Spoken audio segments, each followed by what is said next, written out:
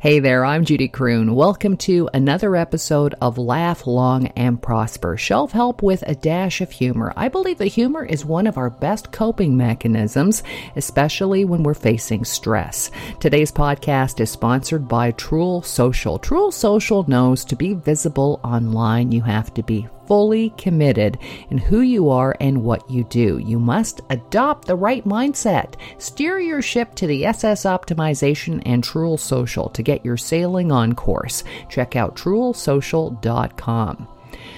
Well, today I want to talk about something that has been known as dark humor, gallows humor. Have you ever heard of gallows humor? Why do I want to talk about this? Well, a lot of people are feeling stressed, are feeling down, are feeling sad.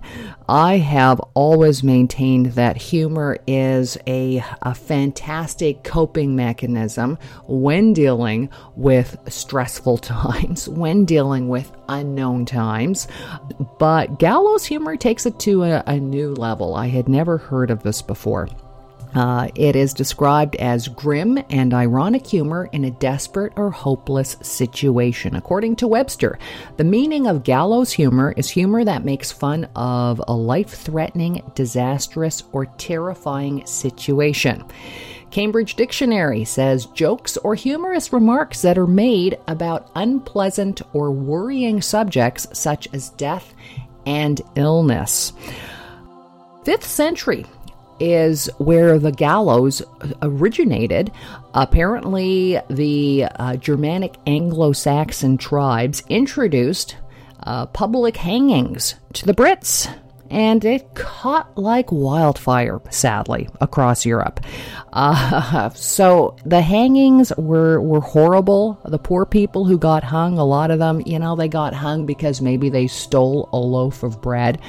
But what I recently found out was that, yes, the majority of people were screaming, were glum, were crying. Who could blame them? I would be one of those people. I am not a brave person. But there was a small percentage of people that laughed, that cheered on the crowd, and just laughed sort of maniacally. And I was interested in those people. And that may seem dark, that may seem black, but gallows humor has been around for the longest time. Life of Brian, Monty Python's Life of Brian, and using humor in dark times, making fun of something that is a desperate situation, has been around since the beginning of time. July 6th, 1535, Henry VIII's former friend and Lord Chancellor Sir Thomas More, the English lawyer, judge, and social philosopher, was beheaded on Tower Hill as a traitor. So he wasn't hung, he was beheaded.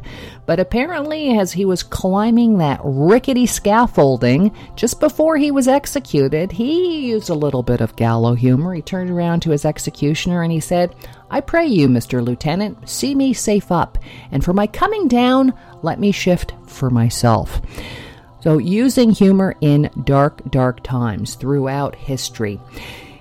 In his 1946 memoir about Auschwitz, Viktor Frankl, the Austrian neurologist, in his book Man's Search for Meaning, explored what helped him and others fight to survive.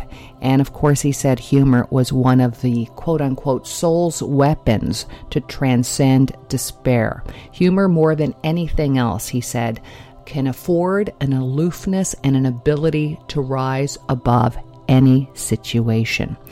I have mentioned this in the past when I was on the Mix and we did the radiothon for Sick Kids Hospital.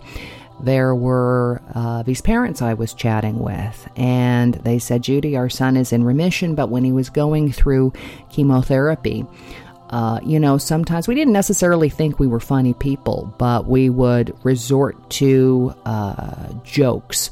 We would resort to, if a particular time was really scary or unknown for us or our son, we would resort to dark humor." And, our son's doing really, really well now. He's in remission, but we look back on it now, and that was just our brain's way, we think, of coping. As I've said over and over again, humor is our brain's way of making sense of the unknown until we can figure it out. And as with gallows humor, sometimes that unknown, it's death. And yet there are still people who are laughing, using humor, laughing maniacally, cheering those crowds in the gallows. And humor is phenomenal in many dark circumstances. There was a psychologist who went to Afghanistan in 2009, and he was talking to the doctors and nurses who were in the trenches with the soldiers, and he wondered, day in, day out, how did they get through it? And they got through it. He noticed how quick they were to share a joke, how quick that joke might turn incredibly dark. But it was their way of staying on their right, bright, creative side of their brain and not giving into the fear, not going into the grip, being able to keep moving forward, because that right, bright, creative side is not only creative, not only great for singing and dancing, but it's also terrific for goal planning. And when we're laughing, when we are exercising our humor, when we are smiling, we have a greater chance of not only seeing the final goal, of taking care of that patient, taking care of that child who's going through chemotherapy. We have a greater chance of seeing the steps that lead towards that final goal. So all I will say is, in regards to dark humor, in regards to gallows humor, it is not always appropriate. Obviously, know the room, know who you are talking to. But sometimes you need that one person, you need that one catalyst to say, hey, we can get through this. And even if we can't get through this, we're not going to let this get the better of us. We are going to laugh in the face of despair. So gallows humor, I had never heard the term before, and now I'm fascinated with it. Obviously, I am talking about humor, but there is a very, very large group of people, and you've heard me speak to the experts on my show about mental health. And humor is one tool, but there are lots of amazing tools that obviously go beyond humor when trying to help people who are dealing with mental health issues. My friend Jason, he is at Jason Coaches on Facebook, Twitter, and Instagram. He's also at Stand Up Guy. He's a comedian who has spoken about his depression. And he says that you are not alone. He says that the books that have helped him get through his challenges, The Gifts of Imperfection by Brené Brown, Mind Over Mood, and I Want to Change My Life. So 3 books there, The Gifts of Imperfection, Mind Over Mood, and I Want to Change My Life. And please remember that, like I said, you are not alone. There is a Canada Suicide Prevention Helpline at crisisservicescanada.ca. Again, that's crisisservicescanada.ca. And there is also CAMH, CAMH.ca. Finally, there's also a group that another Jason, another friend of mine, Jason, runs, and that is called mentalwellness.help. mentalwellness.help. You can speak to a group within 24 hours. I know there's a huge backlog to speak to experts. If you're in crisis now, obviously call 911. But if you want to speak to a group within 24 hours, you can go to mentalwellness.help. Again, I am talking about humor. I am talking about comedy. But if you do have a serious mental health issue, please reach out to those websites, reach out to those phone numbers, reach out to those individuals.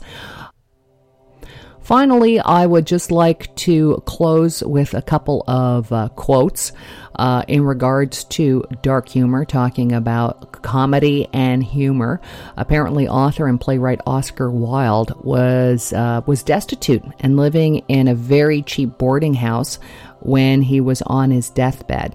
And there's variations of what he actually said in the very end, but apparently he said something like this. Quote, "My wallpaper and I are fighting a duel to the death. One or the other of us has to go." There was a murderer, James French, who apparently said these last words as he was heading to the electric chair.